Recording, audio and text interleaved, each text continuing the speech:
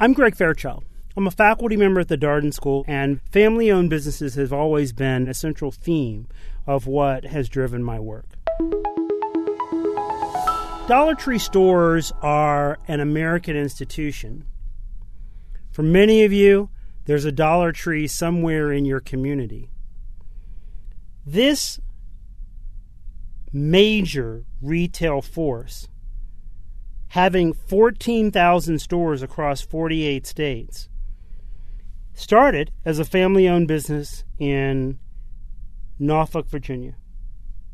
The Perry family is a family that was in the retail business in toys, and that family continued to grow that business, but then realized that having been caught by external factors, that is the growth of big box stores and toys, they wanted to continue in retailing but wanted to be innovative and came up with the idea of a single price point store, a store where every product, everything sold would be $1.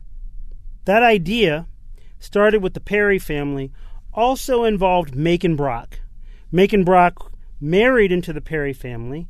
Years ago, I spent time talking with Macon Brock and the Perry family about the way they'd grown Dollar Tree from Norfolk, Virginia, to being a firm that reaches from sea to shining sea.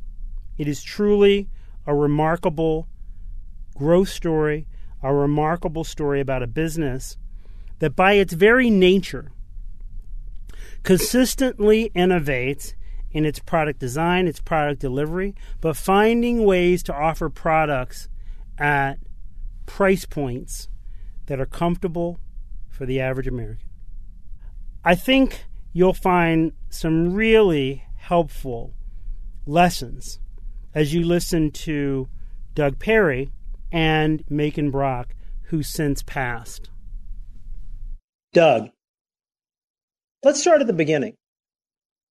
Where did Dollar Tree come from?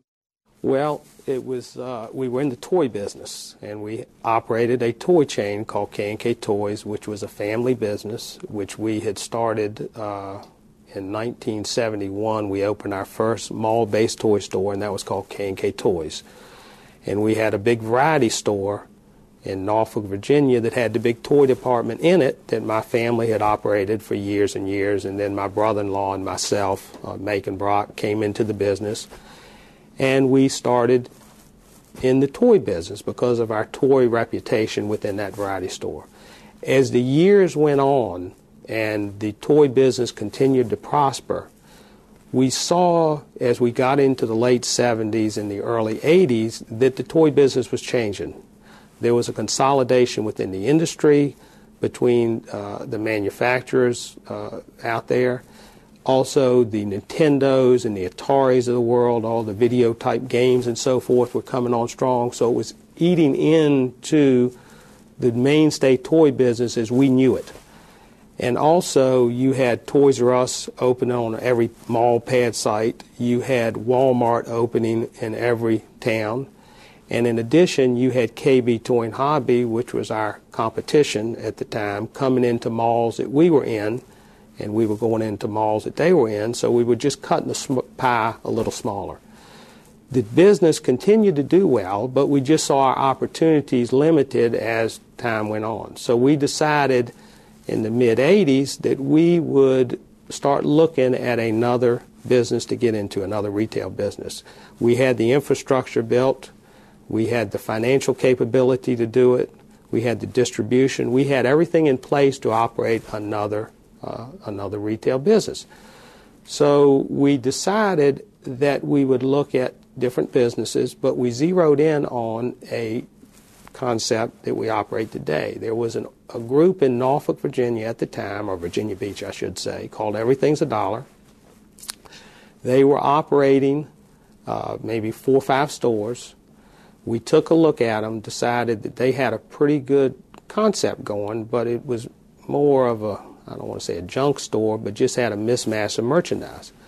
We still had our variety store operating at Ward's Corner in Norfolk. We still operated that because that was kind of like our first store. It was our baby. So we knew the variety business. We knew where we could get product. We knew that we had the capability of pulling it off. We also had the relationship with the developers because they knew us. They knew that we operated a good retail outlet. So we decided to get into the dollar business. And kind of how it started, we started looking at everything's a dollar. We went into their stores. We bought a bunch of merchandise. We came in back to our office and we sat down around a conference table and said, we can do this. That this can be done. That it looks like something that we could really grow and do well in. Let's talk about partners and people. What really built our company, and I haven't spoke to this yet, is I speak about my two partners and myself. But we had a great organization of people. And that, to me, was the most key ingredient to the success of our company. And I think what gives me pride when I look back is that we've made a lot of our people very wealthy beyond their wildest dreams. And we have people that are with our company that started early on that are now worth $4, $5, $6, $7, $8 million. Sold some stock. They still have options. We have forklift operators that are probably worth $400,000 or $500,000. And to me, if you can develop a company wherever you may be, whatever industry you may be in, if you can't share it with your people and bring your people along with you, then I don't think you'll be a success. I think any successful company, whatever it may be, is driven and is successful because of the people, and you need to take care of them because they're going to take care of you. How much money do you need, really? And I look at myself, how much do I need if I can't share it with others? So we've been very fortunate to be able to do that. How do relationships impact businesses? I think relationships outside of any business is very important because you build relationships on trust, integrity, and paying your bills, of course. But I think, when you do business with somebody, whether it's a vendor, whether it's a developer, whether it's the bank that you're getting your line of credit from, whether it's the technology people or whoever it may be, you deal with the person. And if you have confidence in the person's ability and integrity, then I think that says volumes. And I think if you ever lose that, if you ever get caught in a lie, that you can never regain that. So for our company and our people that are part of our company, integrity, honesty has always been on the forefront. And we talk that all the time because it's the most important ingredient. And also, I think being happy at home is important. And I think if you're not happy at home and you don't have a stable family life, your business is great and you can be involved in the business and love it, and it can be almost number one. But if your family is not number one, then you won't be good at your job. So I think for us and our company is how we built it, was that family is important as well as your business is important. Doug, tell me about your transition out of the company. How did that come to be? I decided early on in my life that I did not want to work forever. My father worked forever. He's still alive. He's 86. He's doing pretty well. He's, not that great of health. But he came into the office and had an office in our corporate headquarters till he was 75, 78 years old. Still came in, didn't have any hobbies. Work was his hobby. I mean, he did a few things outside of the business, but really work was his thing. I loved my job. I thought it was terrific. I liked what I did. I liked being around the people. But I decided that I didn't want to do it forever because, life doesn't go on forever. As they say, it's not a dress rehearsal. And I knew that we were all going to die. And I wanted to enjoy my success with my wife and travel and do things with her because she's my best friend. So I decided that I was going to just stop. And enough was enough. And how much more wealth can you create? How much more satisfaction can you get? And I don't have a big ego. So I felt that, I had done my thing. I was part of the company that took it to this point. And so now it'll be another management team to take it to the next level. And I have not looked back one bit. And I decided that when you decide you're going to step out of the role, that you're either in or out. You can't be in halfway. And I've seen so many people who try to keep their finger on it, but they do it from a distance, and I don't think that's healthy for a company. So I said, this is it. I'm leaving, and I stayed on the board, and that's where we are at this point. Macon, how did you enter the family business? Well, my earliest exposure to the retail business was as a drugstore clerk in high school, but that really doesn't qualify. Actually, I think my involvement in the business could be traced to my marriage to Joan Perry, whose father had a retail store, and I had gone on another career and been in the Marine Corps and worked for Naval Intelligence and a few other jobs, and he invited me to come into his Ben Franklin store, which was at that time called K&K 5 and 10. That was in 1968, and that was my first exposure to the current path to retail, and it worked out quite well. I liked retail, and I adapted to it. It was a little adjustment at first coming out of government work, but I took to it right well. What are the benefits and advantages of a family business? I think family businesses are a big benefit, particularly starting out. You know who the players are. It's you've got the support of a family in a situation such as ours. It was quite beneficial. It was a very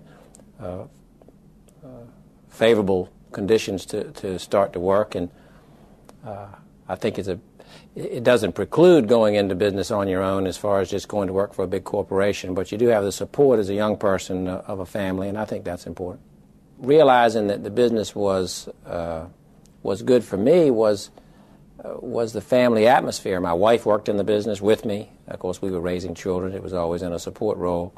But we all got along real well, and you didn't have the pressures of corporate politics, I think. So I think that's the advantage of a family business, particularly in the starting out. Well, I think as businesses grow, the family dynamics are always a challenge for people to keep the personalities in order and to work for the business. But we always did it very, very well because we put the business first. We never let personalities interfere with the business principles. We were very business-oriented. Macon, let's talk about the transition from the toy business to what would become Dollar Tree. Well, I think as Doug Perry and myself, we were the two partners in this business, along with Ray Compton, who we brought in when we formed this company as a partner as well. We were anxious to have a diversification strategy because our toy business was beginning to slow, becoming difficult to grow. We were at that stage about 100, close to 100 stores. I can't remember exactly. That must have been in the middle 80s. And in discussing a way to get another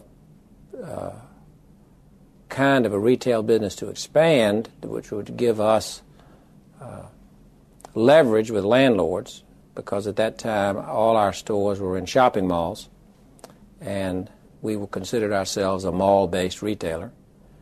But we had competition in that sector, in the toy business, so we thought, Doug and I, if we could get another use, then that would give us some leverage. And at that time, Doug handled all the real estate. I was the merchant and the operator of the business. We sort of splitting responsibilities. And I believe it was Doug's idea, let's try this dollar business.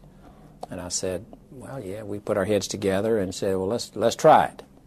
And so I certainly would give Doug credit for the idea, let's doing it, because he was out there with the landlords trying to get another use. And that worked, because as we'd go to a shopping center developer and say, we want to put the toy store in, and we could give him another use as well, so at least two spaces. And that was the leverage idea that started it. So it was mostly just on a lark. Let's try it. We already had variety store background, so let's try this one and see if it worked. And of course it did. Gave us leverage, and we were able to grow several years with both chains until the late 80s, early 90s, when we, of course, subsequently made the decision to sell the toy business. How did you think about your own succession planning? Well, my role as the CEO of the company during this rather rocky but fun era has been to succeed myself and to plan for management development all the while. One thing has changed so dramatically in the growth of the company from a few hundred stores to many thousands of stores. You can't run it the way you used to.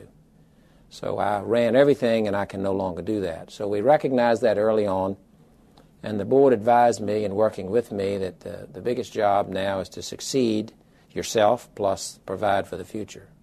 So I set about a plan 5 years ago of succession management, hiring who is the man who is now the CEO, Bob Sasser, who recently ascended to that job in January. And I've taken 5 years to make that transition as seamless as possible, by the way, so that you don't disrupt the markets and the street's comfortable with it.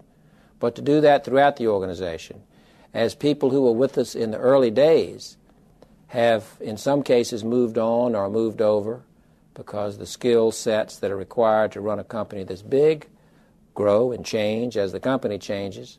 So we've set about succession planning in all departments and moving from a rather hands-on, boilerplate, no technology business, which we once were, to a fully integrated, technologically driven retailer. Not that I'm trying to use a big word to say that we're a technology company, because we're really not, but you can't run a company this size and 10 distribution centers across 48 states without some systems to support it.